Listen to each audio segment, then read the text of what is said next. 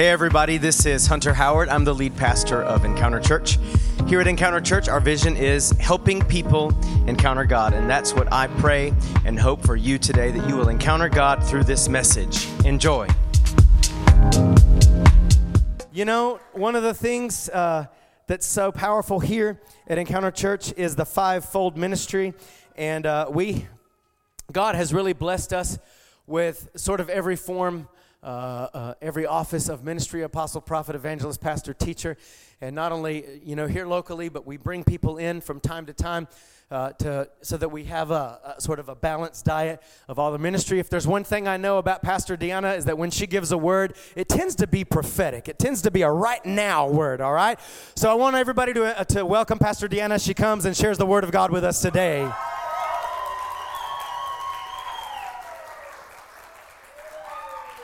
Gracias, Didi. Thank you. I'm so excited because this past week, I don't know how many parents I have here that had fall break with their kids. How many? Raise your hand, because let me tell you something. You're going to receive a crown of glory, because, and for those that worked at home and had their kids, that even is a double portion. So you receive it, okay? It was a fall break for us in our home, and let me tell you, I took, let me say, not Julian, I took the kids to the fair, and it's like going on a wild adventure, Lucas peed on his pants. We didn't make it to enough time to the bathroom. He then fell and scratched his knee. It was a disaster. Then I had an EMT come close to me, and I did not know he was an EMT. So he's like, "Hey, buddy, can I carry you?" And I'm like, "No, I'll carry him," because I'm thinking like, oh, he's going to traffic my kid, take him there. Anyway, so I had all this scenario going on and very scared. So I carry Lucas. If you know Lucas, he's not a light boy, Anyways, I carried him, and I'm walking, and he's crying, and this guy is beside me, and he's like, "I'm going to take you to the first aid canopy." And I'm like, okay. So when we get there, he finally tells me he's from the EMT. And I'm like, well, that's wonderful. You would have carried him better, So anyways, that was the first adventure for me. And then, the week went on, and I kept asking the Holy Spirit, give me more patience. And then, things went on. And then yesterday we went to the pumpkin patch. We did not have wild adventures there, thank God, But it was quite a week. So I understand if you tell me, I had my kids for fall break, and I had to work also from home. So there you go. God is with you. He will prosper you. His gifts are going to multiply on you whenever you have your kids with you, okay? Anyways, so it's my time to preach this morning. I want to share with you what the Lord has been stirring in my heart, and I hope and I pray that the Lord stirs the same things in your heart.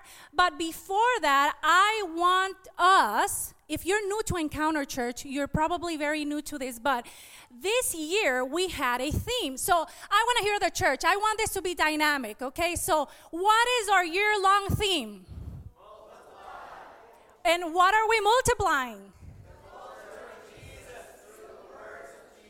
Okay. So do we remember the verse that goes with this? Okay, what is it? Acts 6:7. Okay, let's say it together. Then the word of God spread, and the number of disciples multiplied greatly. Wow, guys, we have it, and all this year we're going through the book of Mark. So last week, Pastor Hunter spoke about heart matters, and he focused on the first half of Mark 10. So I am going to get from the other half of Mark 10. So I'm excited because he spoke about heart matters. I'm going to speak about the lessons from the heart of Jesus. And no, this is not my title, but you can put it in your notes, okay? That if you want to put it as your. So we have lessons. You know, our heart is very important to God. He spoke about having a childlike posture. He spoke about how sometimes as followers of Jesus, we misrepresent Jesus and how that grieves the heart of Jesus. Do you guys remember that? So today, like I said, I'm gonna grab the other half, and I wanna share with you some lessons. Now, I'm gonna explain to you how am I gonna do this. So I'm gonna read Mark 10. Thank you. I'm gonna read Mark 10, verses 32 through 52. There's 3 different stories. However, those stories have a sequence, and at the very end, we're gonna wrap it up with a common theme. Are we ready? Yes. Are we ready? So we're gonna read the first story. Then I'm gonna unpack it for you. I'm gonna show you what the lessons that the Lord has been stirring in my heart, hoping that the Holy Spirit is always at work in your heart, okay? So let's go through it. Mark 10, 32 through 52. Are we ready? Okay, you're quite quiet, but are we ready? Okay, if your neighbor is falling asleep, you have my permission, just don't say my name, to punch him. No, just kidding. Just kidding. We're not going to get aggressive in that sense. Okay, so it says, they were now on the way up to Jerusalem, and Jesus was walking ahead of them. The disciples were filled with awe, and the people following behind were overwhelmed with fear. Have you ever felt overwhelmed with fear? I have felt overwhelmed with fear. So let's keep on going. It says, okay, taking the 12 disciples aside. So this, I want to share something with you. The first story is when Jesus predicts for the 3rd time that he was going to die. So previous chapters before, he had already predicted, okay? So what happens? So we're going to focus on the first time, right? So Jesus is going ahead. They're going to Jerusalem because they're going to crucify Jesus there, right? So they're heading, Jesus is ahead. The crowd is overwhelmed with fear, but the disciples are amazed. They're astonished. And I want to bring up a very important point. They had just witnessed when Jesus had explained was talking to the rich man, okay? But also the miracles, they had explained that, okay? They had seen that. They were there, you know, the crowd was there and people were gathering and all that stuff. So Jesus comes, okay, and he gathers the disciples. Can we go to that verse? It says, taking the disciples aside, remember, they were together with the crowd. So Jesus, I want you to picture this, okay? If you have a hard time picturing things, you can do it. You can do it, okay? Taking the 12 disciples aside, Jesus once more began to describe everything that was about to happen to him. And he said, listen, he said, we're going up to Jerusalem where the Son of Man will be betrayed to the leading priests and the teachers of religious law. They will sentence him to death and hand him over the Romans. They will mock him, spit, and flog him with a whip and kill him. But after 3 days, he will rise again. Okay? That's the first story. Okay? So for those of you that have little kids, this is going to be very easy for you. Okay? Have you ever planned a vacation and, you know, whether maybe a place where you're going for the first time? Maybe you do this, maybe you don't. So you grab your kids before you head to that vacation. This is what I do, and I say, hey, we're going to, I don't know, the lake. Now, you have to stay close because when we go to the lake, there's a lot of people there that you do not know. How many, do you relate? Do you guys relate? Or maybe you had parents that still do that with you guys? So I want you to picture this because I feel that that Jesus, this is what he did with his disciples. He gathered them separate. You know, he had a very intimate relationship with them. You know, there was friendship there. And so he saw the need, and whenever the action of separating them from the crowd, and I don't know if you know this, but that gives me the idea that there was a lot of friendship there, and he had something special to tell them. To tell them, not the crowd.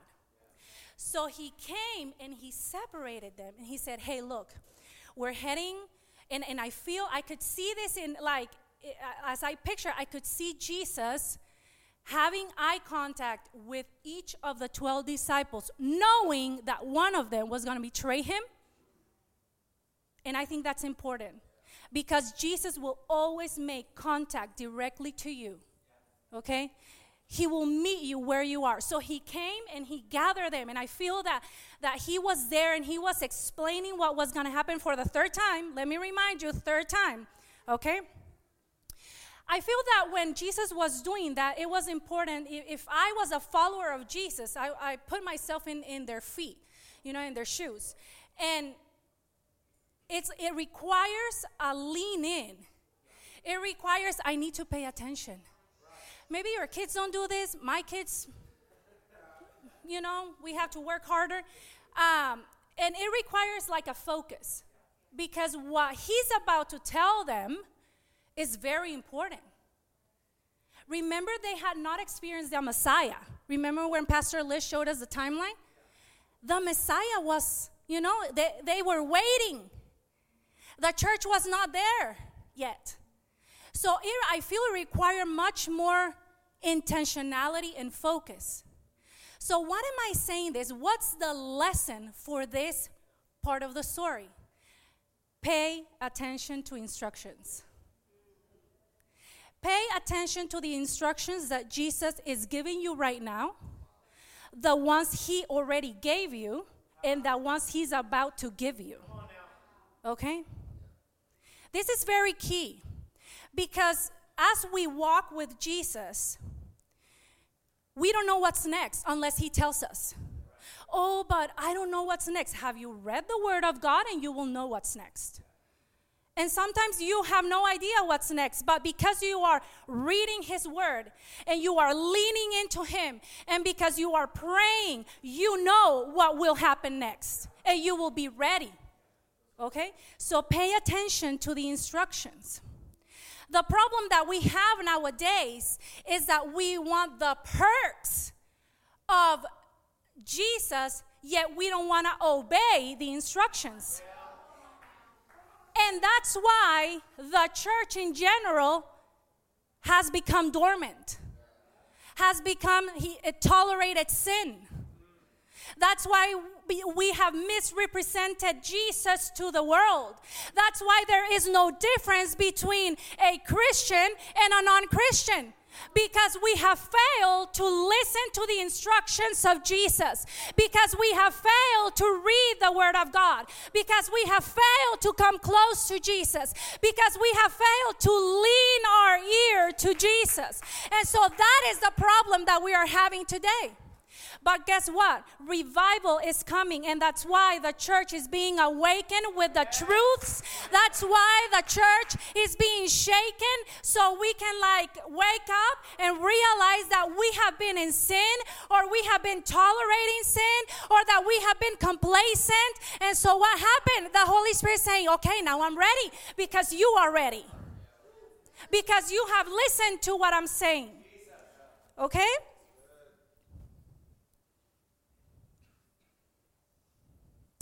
Proverbs 4:20 through 21. I don't have this verse on the screen, but it says, my son, pay attention to my words, incline your ear to my saying, do not lose sight of them. Keep them within your heart. Pay attention to my words. You know what happens when we don't follow instructions? And I'm not saying this in a religious way, but you know the instruction the Lord is giving you particularly. Because the instructions he gives me are not the same instructions he's going to give Kwame. So be careful, because sometimes we think that this is like like a community thing, you know, like it's like, oh yeah, the same instructions. No, some yes and some no. Okay? So what happens when we are not close to listen to the instructions? When we are not close to leaning in, what happens? We pollute the gospel. We pollute the gospel and we sell. I'm going to say this word because some of us should be very close because the gospel should not be sold. We sell the gospel that's polluted, that has no power of resurrection and of salvation, and we have watered down what Jesus really said. With the whole thing of like, oh, I don't want them. What are they going to think of me? Well, let them think what they need to think. You become like Christ. You live like Christ. And that requires leaning in. That requires listening to instructions. Get rid of this, Diana. Get rid of that, Diana. Well, I'm not, Lord, you're taking it a little bit too much. And we bargain with Jesus, and we bargain with the gospel, and we bargain with the crucifixion and the resurrection, and we negotiate. Who do we think Jesus is? He's not a negotiator. He's not a businessman. So why are we doing this? I'm not mad, guys. Why are we doing this? We go out, we see our coworker is having trouble and he needs Jesus, and we preach a very polluted gospel. And this is the polluted gospel. I'm going to tell him just about the grace that's happening. I'm not going to tell him about the entire work of the crucifixion of the cross. We cannot negate that there is a hell. Okay? People are going to hell because I have failed to say the full gospel. Because I have bargained with God.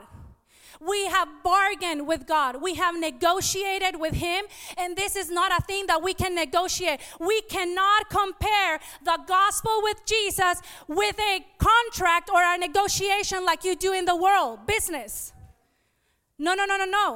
We need to do it right. We need to live right. If God is telling you get rid of that, get rid of that. If you don't get rid of that, that is going to kill you. And we need to let the power of the crucifixion transform us, and the power of the resurrection resurrect us. Because they both go hand in hand.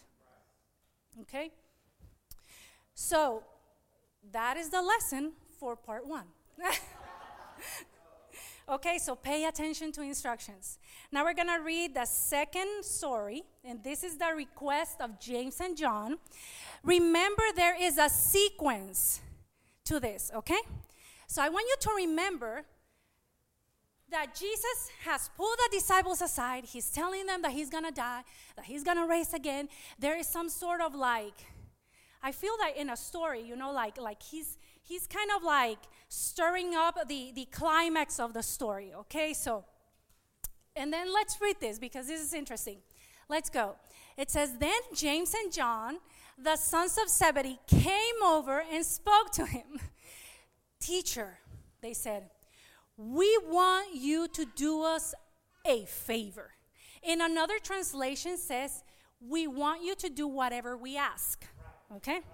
It says, starting from there, James and John, and if you are James and John, because I've been James and John, okay? We need to get it right. It says, so Jesus, he's so kind, you know? He's so kind. What is your request, he asked. They replied, when you sit on your glorious throne, remember, Jesus is telling them, I'm about to get crucified. They're going to flog me. They're going to mock me. He's having this intentionality, this conversation that is so deep. And then they come with this. When you sit on the glorious throne, we want to sit in places of honor next to you. One on your right and one on your left. But Jesus said to them, man, I'm glad I'm not Jesus, because I would have been like, out. You know? Have you? So I want you to picture this. For those that have kids or that are acquainted with kids, I feel this is what happens to me when I'm praying with. I'm gonna tell you a story. Okay, so before we go, and I hope you can see the relationship.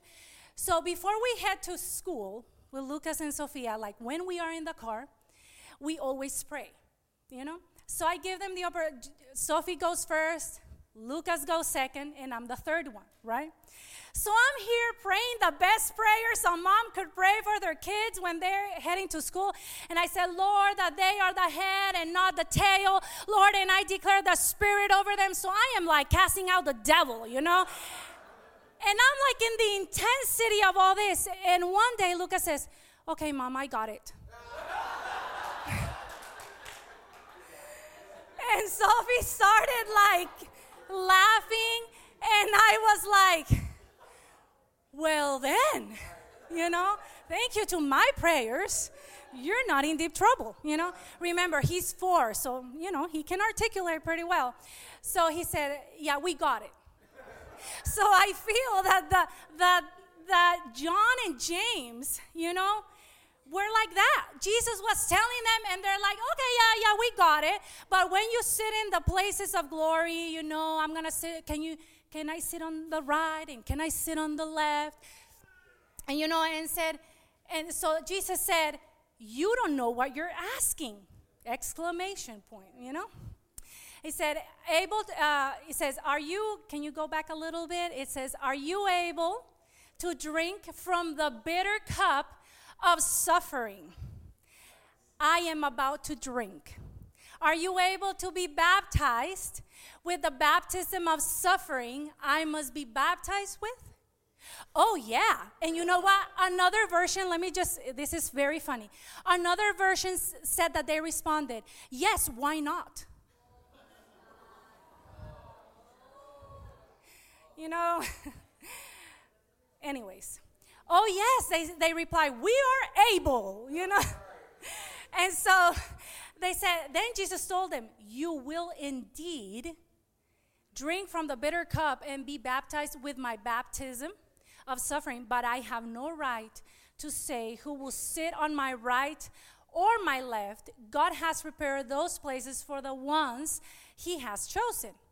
When the 10 other disciples heard what James and John had asked, they were indignant. They were like so mad. And I feel that they were like, these dumb disciples, why did they ask them this? Why did, you know, I kind of like, maybe I'm just that intense.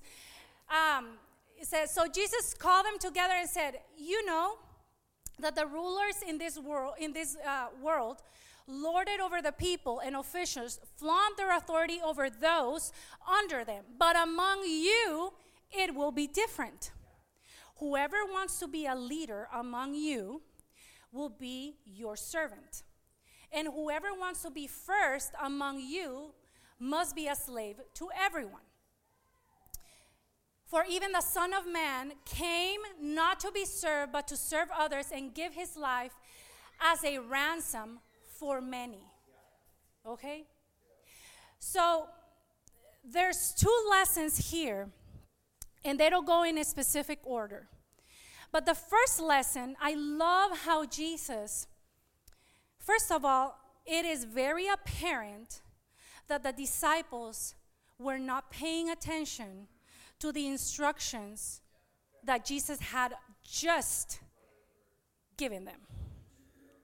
It is apparent that they were not understanding, they were not paying attention, which led them to ask that question. And I love how Jesus turned the question and utilized it to teach them, but also I love that Jesus had already seen what the life of James and John was gonna be like. I love how he knew, because one of them, John, was an exile in the island of Patmos, and that's, I believe, where he wrote Revelation. You know, and he died of very old age. And then James was beheaded. So he had seen Yet he didn't treat them like if they knew, because they didn't know. So before I speak about the lessons, I want you to understand this. But this just reveals the humanity of the disciples. The disciples were like you and I. The fact that you read of them and that they were, used by God doesn't negate that they were humans. That they had messed up. That they were just not getting it, And so the first lesson is about serving.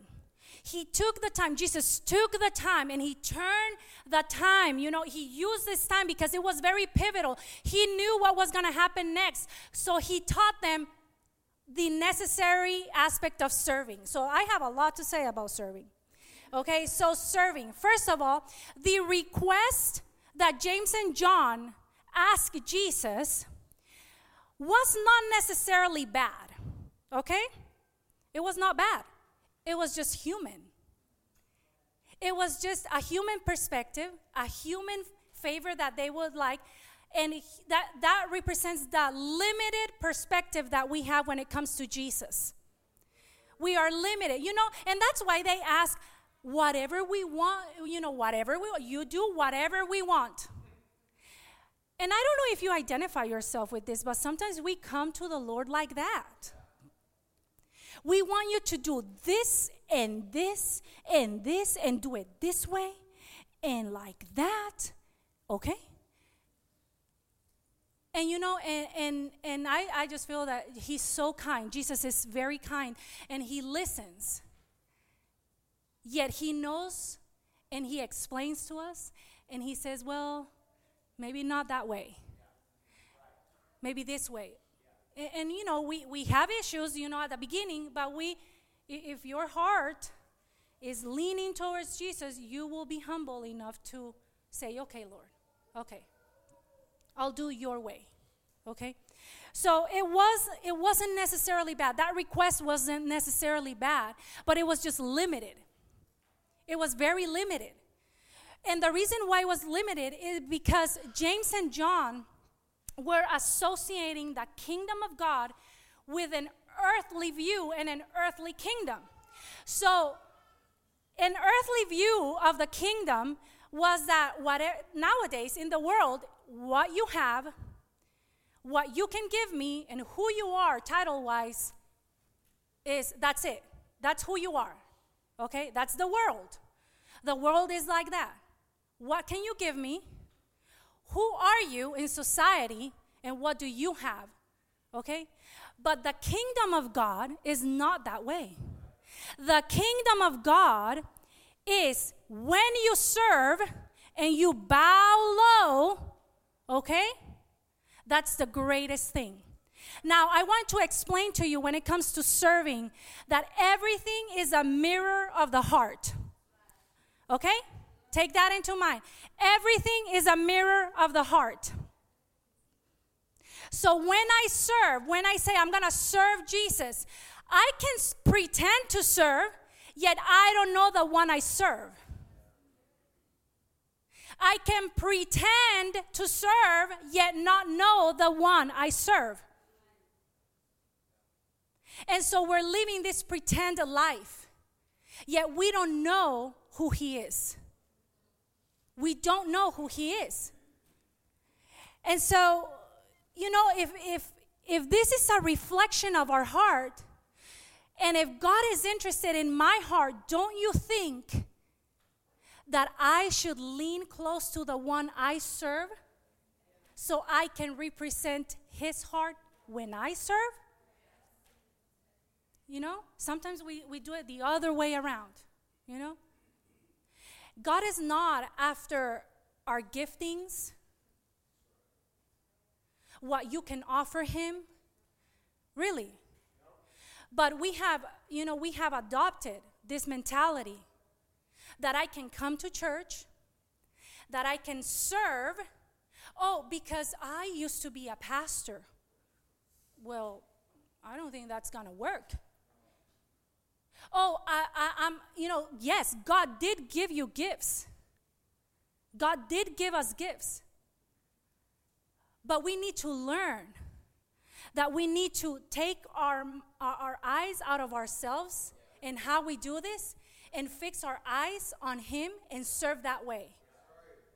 And when we bow down low, guess what's gonna shine? Jesus, and Jesus is gonna put you in a little spotlight where they will see your gifts and you will be of a great, great blessing to many.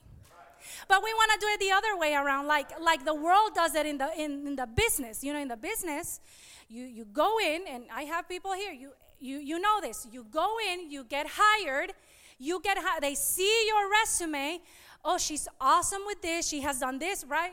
Caleb, Julian, and others that work in that. She's awesome at this. Oh, so they hired you, okay, because you look good. So now let's see if that's real. And that's how we want to treat ministry. That's how we want to treat serving. And that's not it. Jesus say, I didn't come for them to serve me. I came to give my life to them. Okay? So when we serve, we represent Jesus and His service towards us, what He did on the cross. Okay? So the other aspect of serving is that the first aspect was, the mirror of the heart, the posture that you have. Are we knowing God? Do we know God when we serve? The other aspect, I would say, this could categorize in like two types of people, right? So we have the people that want to serve yet have no devotion to God. And then we have the people that do not want to serve yet have a devotion to God. So here we go, okay? So what happens? Oh, yes, I love people. I love the kingdom of God. Oh, do you mind helping us in parking? I'm just going to leave it that way, Or can you help us in kids? Oh, my knee's hurting and I have a pinky that's broken, Okay, so you see? So some of us need to get up and show some action on our devotion to Jesus. That's a nice way of putting it, You need to get up. You're warm. Your seat is too warm now, okay? It's warming up too much. There's a hole coming out of there, You need to get up and start serving. Okay? You're quiet, guys. Enough devotion. No, not really. There's not enough devotion, okay? What am I saying with this? It's time to get up and start serving. Oh, I need to fast 10 days and I need to pray and go to the mountains so that the Lord will reveal to me if I need to serve in kids. Well, you keep on fasting and keep on praying and let me find someone that is available. Because I truly believe that Jesus is handing you the opportunities. Oh, no, I don't think that is from God. Well, what do you think is from God then? Oh, no, I'm going to fast. No, you don't need to fast. You already fasted. You need to get up. You need to find the need. Where's the need? And you know what? You can ask me and I'll tell you all the needs we have. You can ask Pastor Liz and she will tell you the needs we have, So get up. Take your devotion with you and serve where there's a need. Well, I don't feel the Lord is leading me there. Then where is the Lord leading you? Go serve. Guys, this is not complicated. Really, this is not complicated. We need to get up. Now, let me tell you something. Because we can fall easily to this situation. And this is it. The Lord has given us, each one of us, a capacity to serve in every season. Okay? My capacity is not the same capacity as Kwame. So when I serve, I need to serve the Lord in the capacity He gave me for this season, not in the capacity that He gave Becca. Be careful there. Oh, I can't do what she does because the Lord didn't call you to do her capacity. Do your capacity. And be happy about it. And be cheerful about it. Don't come and be like, then why don't you go to the prayer closet, find yourself, get your act together. Maybe your devotion lost you somewhere, and then come back and serve with a cheerful heart. Remember, you are representing Jesus when we serve. Okay? So guys, get up. The devotion comes with you. And we need a lot of devotion. Let me tell you, there are some ministries where you need a lot of devotion. A lot of devotion. Because you need Jesus, you know? Because if not, people are going to encounter the wrath of the devil, you know? So guys, it's important. It's important that we serve the Lord and that reflects the devotion that I have with Him as I, serve. Okay, now I'm going to say another point that's very important.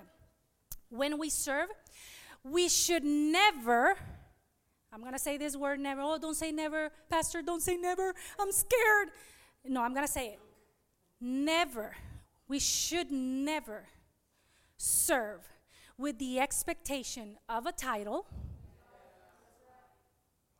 with an expectation of a position, okay? Or something in like an exchange of something. Jesus is not that kind of God. So I'm going to put it in practical ways because this is going to help us, right? So when you serve with a cheerful heart and your devotion is abundant, right? Disregard the positions, disregard the titles, okay? Jesus doesn't need your opinions. We had plenty of those, and He already knows those, right? Some of us like to articulate those very often. When we serve, be humble and submit to whoever is the leader when you serve. You know, I have a lot to say on honor, and I don't have time to preach on honor, but honor is a currency from the kingdom of God. And this is a very young church, and we have young leaders and young pastors, some younger than others. Let me tell you something. I have learned this, and I have seen this, and it is a good thing that we know this and we understand this, okay? Jesus doesn't need our opinions. Also, you're saying that I shouldn't give my ideas. No, you should, but there's a time and a place for you to share those, okay? Maybe you can do it much better than me. Maybe you can run hospitality better than me, and that's great. But if the Lord has me there right now, maybe it would be a better idea if your attitude would be like, how can I make this better? And when the due time, I will give you hospitality all to you. You know? What am I saying, guys? I'm saying that it's important that we are humble. Humility will take you a long way. And you know what? Yes, I understand. And goes this way around, either with young or old. If there's someone older than you submit. You might have a fresh idea. Well, guess what? Maybe you need to, and keep going. Make things easier. I'm here. Yes, let's do this with a cheerful heart. Are you guys understanding this? It's important that we are humble. It's important that we submit to each other. It's important that we make this, that we are advancing the kingdom, not advancing my kingdom. So we are advancing the kingdom of God, not advancing my idea. And because I did not like what my leader told me, like, no, that's not going to work right now, we're too small, then I throw a fit, whether in front or in private. Usually that goes in private, right? I did not like what she said. I did not like what she said and how she told me. And you know what? I'm not serving there anymore. Guys, I've done it before. So don't tell me that you don't know this, because you know this, you know? You know this. It's the flesh, and that's how it looks. Okay? So 3 things that are very important. We're going to be humble, and we're going to submit to each other. We're going to mirror Jesus when we serve, and we're going to serve with a cheerful heart. Okay?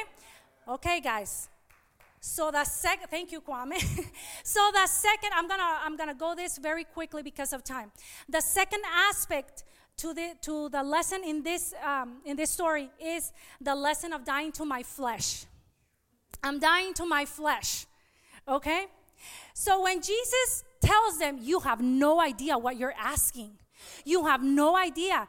But then he says, as a matter of fact, you will take this bitter cup of suffering and crushing. You know, and so that's dying to myself. You know, we are going, it's not easy. You know, whoever tells you that being a Christian is easy, fine and dandy and everything, that is a wrong gospel. You will go through trials. You will go through suffering. You will go through tribulation. But guess who's your victor? Jesus is the victor. So that means that when you go through this, through the crushing and the suffering and the dying to the flesh, guess who's going to walk with you? Jesus. And that's what makes it worth it.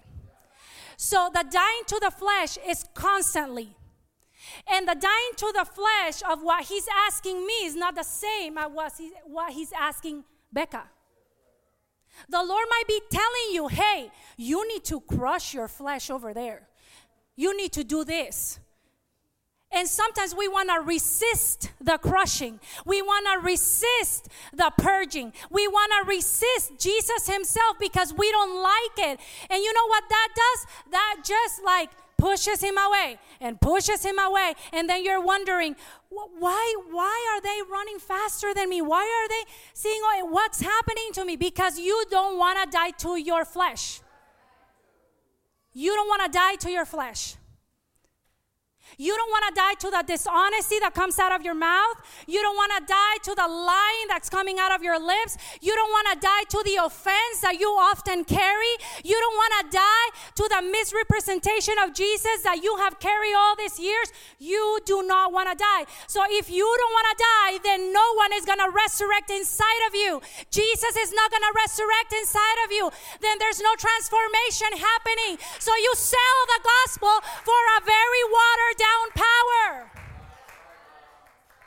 You want to see miracles? Then die to your flesh. You want to see the Lord move in your family? Die to your flesh. Oh, but this feels so comfortable. Okay, if it feels so comfortable, don't be asking the Lord, because it's none of the Lord's business why he couldn't do that miracle. That's the problem. Oh, I want the perks of salvation. I want the perks of the cross, yet I'm not willing to carry the cross, die to my flesh, get down on my knees, and ask the Lord to transform me. But I want the perks. Well, that doesn't work that way. It doesn't work that way. Okay? That was the second point inside of my story. Okay, so the third story. And we're getting close to the end, guys. Hang in there, hang in there. Okay, let's go. And it says, then they reached Jericho, and as Jesus and his disciples left town, a large crowd behind him, a blind beggar named Bartimaeus was sitting beside the road. When Bartimaeus heard that Jesus of Nazareth was nearby, he began to shout, "Jesus, Son of David, have mercy on me." "Be quiet," many of the people yelled at him. But he only shouted louder, "Son of David, have mercy on me." When Jesus heard him, he stopped and said, "Tell him to come here." So they called the blind man. "Cheer up," they said. "Come on." I love it. I love how we as humans can react so quickly, you know. "Cheer up," they said. "Come on, he's calling you." Bartimaeus threw aside his coat. He jumped up and came to Jesus.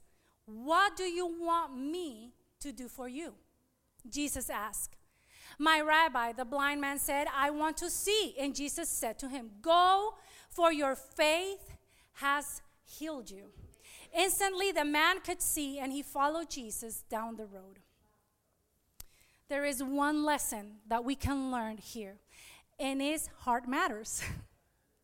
You know, this same question was, the disciples had told Jesus, "Do whatever we want." And then the Lord asked them, "What do you want me to do for you?"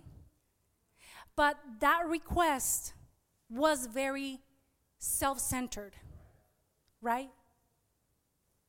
So what happens here? During those days, I want to explain a little bit. During those days, a lot of the work that was done was a lot of physical labor. So any type of physical impediment that you had, that meant that you couldn't work. So automatically you were categorized and you were sent out to beg. And I was reading also, some commentary said that back in that day, the government used to give them like a specific code that would tell people that these people were beggars, right? So with this in mind, with this understanding, I want to say a few things. One of them is that when Bartimaeus, he said that Bartimaeus heard that Jesus was coming. He was outside, okay? And he said, "Son of David."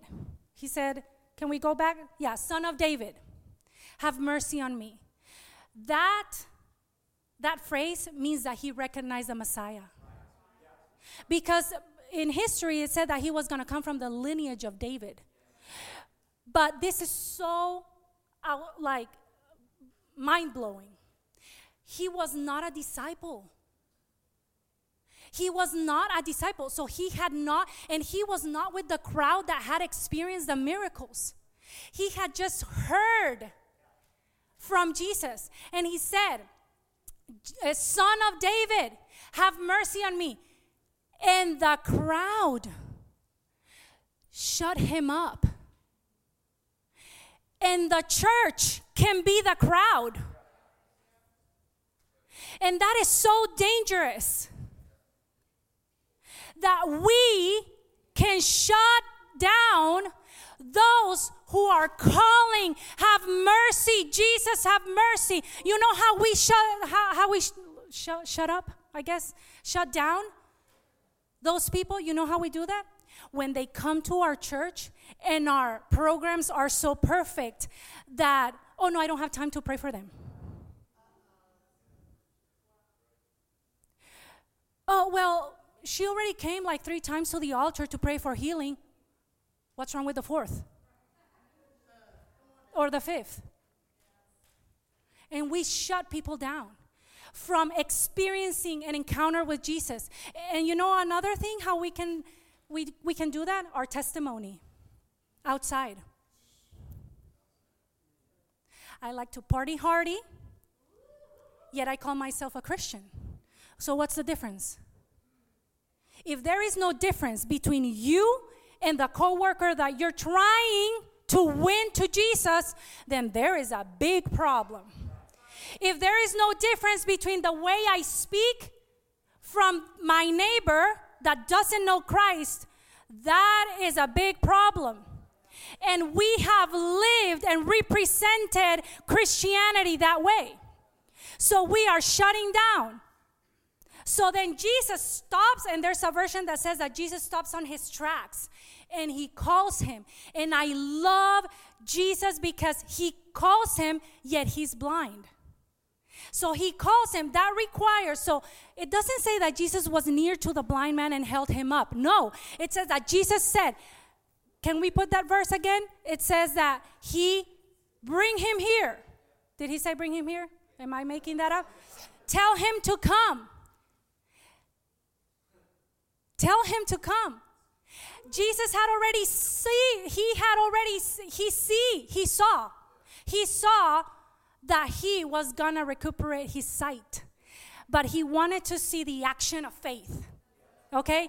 So it says, Jesus knows, I'm gonna say this, Jesus knows what's gonna happen tomorrow in your life and in 10 years, but it requires a step of faith for you right now, for you to see it made tangible. Okay?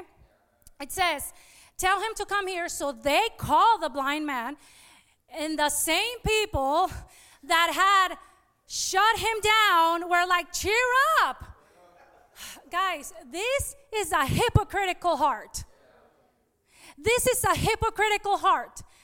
And I repent from the hypocritical heart. We can walk with Jesus and yet have a hypocritical heart for the lost.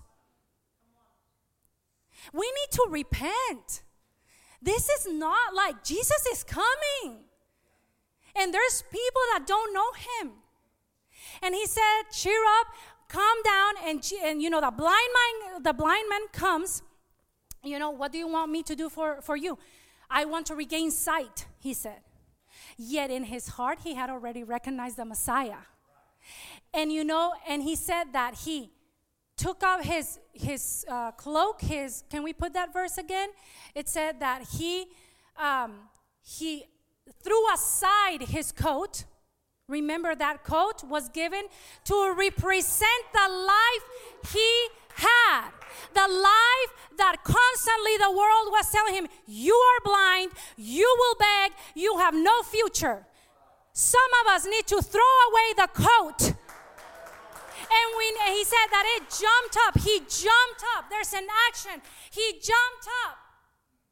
He followed Jesus. And then he followed Jesus. Take the coat off. Remove the coat. I don't know what kind of coat you need to get rid of. I don't know what kind of thing you need to jump up. And I don't know if you really need to follow Jesus. So I'm going to end with this, guys. Remember, I told you at the beginning that we have 3 different stories, yet they have a sequence. Now they have a common thread.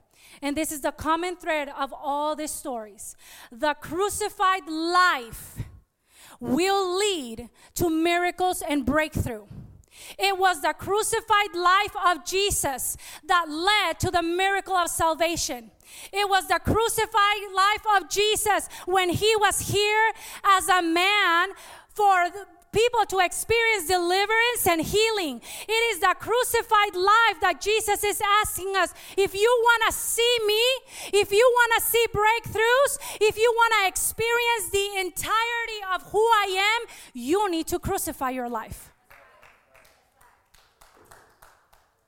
We need to crucify our life. Galatians 2:20 says, and I'm closing with this, I have been crucified with Christ. It is no longer I who live, but Christ who lives in me. And the life I now live in the flesh, I live by faith in Christ, in the Son of God, who loved me and gave himself for me. It's the crucified life. I don't know where you are in your journey with Jesus. Maybe you do not know him. Maybe you do not understand. Maybe you have heard of him.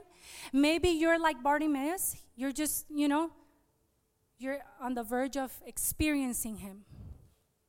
Maybe you're like the crowd. I don't know I don't know. I don't know. You know. And we're going to go into ministry time, and if we can bow our heads, you can stand up. And we're going to take some time. I'm going to do this differently. Normally, we ask the pastors to come to the front, but I really believe that the Lord needs to deal with us in our hearts. The altar is open. You can come to the altar if you feel that you need to, kneel. But I want the Holy Spirit to really start stirring up in your heart. You know what the Lord has been speaking to you through this preaching. You know where you are. If you don't know Jesus, this is your time to come close to Him and to receive Him as your personal Savior. We cannot experience breakthroughs and miracles if we do not know the one that died for us.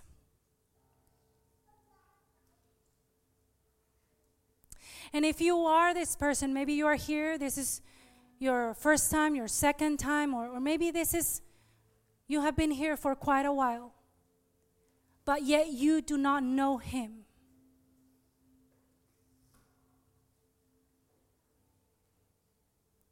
I want you to extend your hands. Why don't we all just extend our hands in an act of surrender? And repeat this prayer if you do not know Jesus. Jesus, I recognize you as my personal Savior. Become the Lord of my life. Help me, Lord, to turn away from sin and to go to the cross. I repent from my sins. I repent from my shortcomings. I receive you today, and may your Holy Spirit come and empower me to walk with you to the end of my days. Holy Spirit,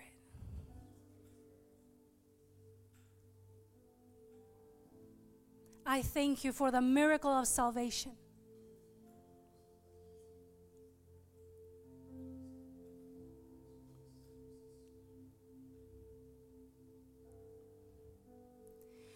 This morning I feel there's several kinds of people here.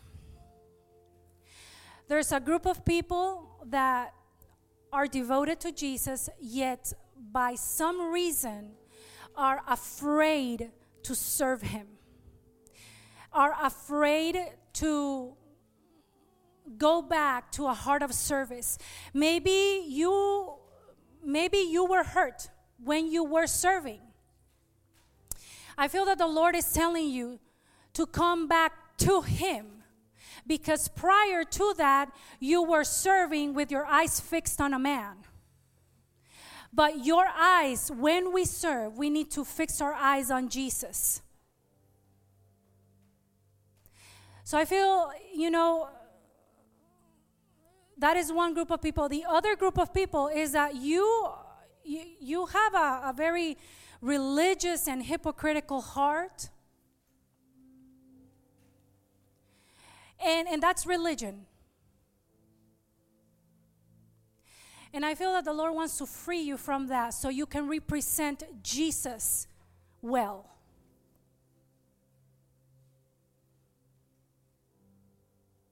Maybe your testimony hasn't been a great testimony. Maybe you have been a stumbling block for someone to see Jesus. And for you, this is important because it's important that you repent. That you repent from that selfish ambition, from that religious spirit, from that legalism, because you too, your eyesight has been limited because of that. And you are not able to experience Jesus as who He is. And He wants to encounter you.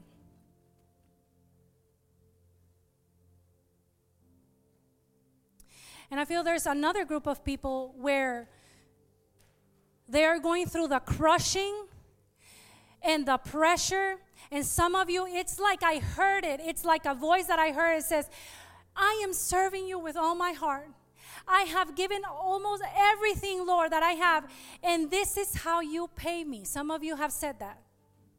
And why am I going through this again?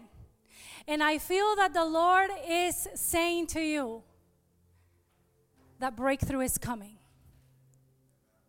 And you need to fix your eyesight, because you have been so honed in the pressure and the crushing and that you have forgot to come close to Him as your Father.